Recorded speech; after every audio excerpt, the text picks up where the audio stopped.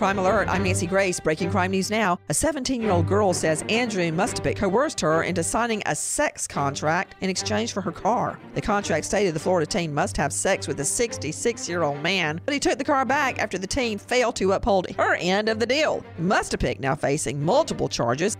Doris Johnson and her boyfriend get into an argument. Johnson hits him in the head with a metal pan full of hot grits. The 49-year-old Florida woman now charged with ag assault with grits. With this Crime Alert, I'm Nancy Grace. When you become a caregiver, you have lots of questions. Like, what medical supplies do you need? And how do I choose an adult diaper? Carewell is here to help. It's your shop for everything caregiving. Great products like Depends, Ensure, and Tranquility at prices you'll love. With real caregiving specialists available 24/7, ready to help. Plus, fast, free 1 to 2 day shipping. Caregiving isn't easy, but you don't have to do it alone. Visit carewell.com/radio for $10 off. That's carewell.com/radio. Terms apply.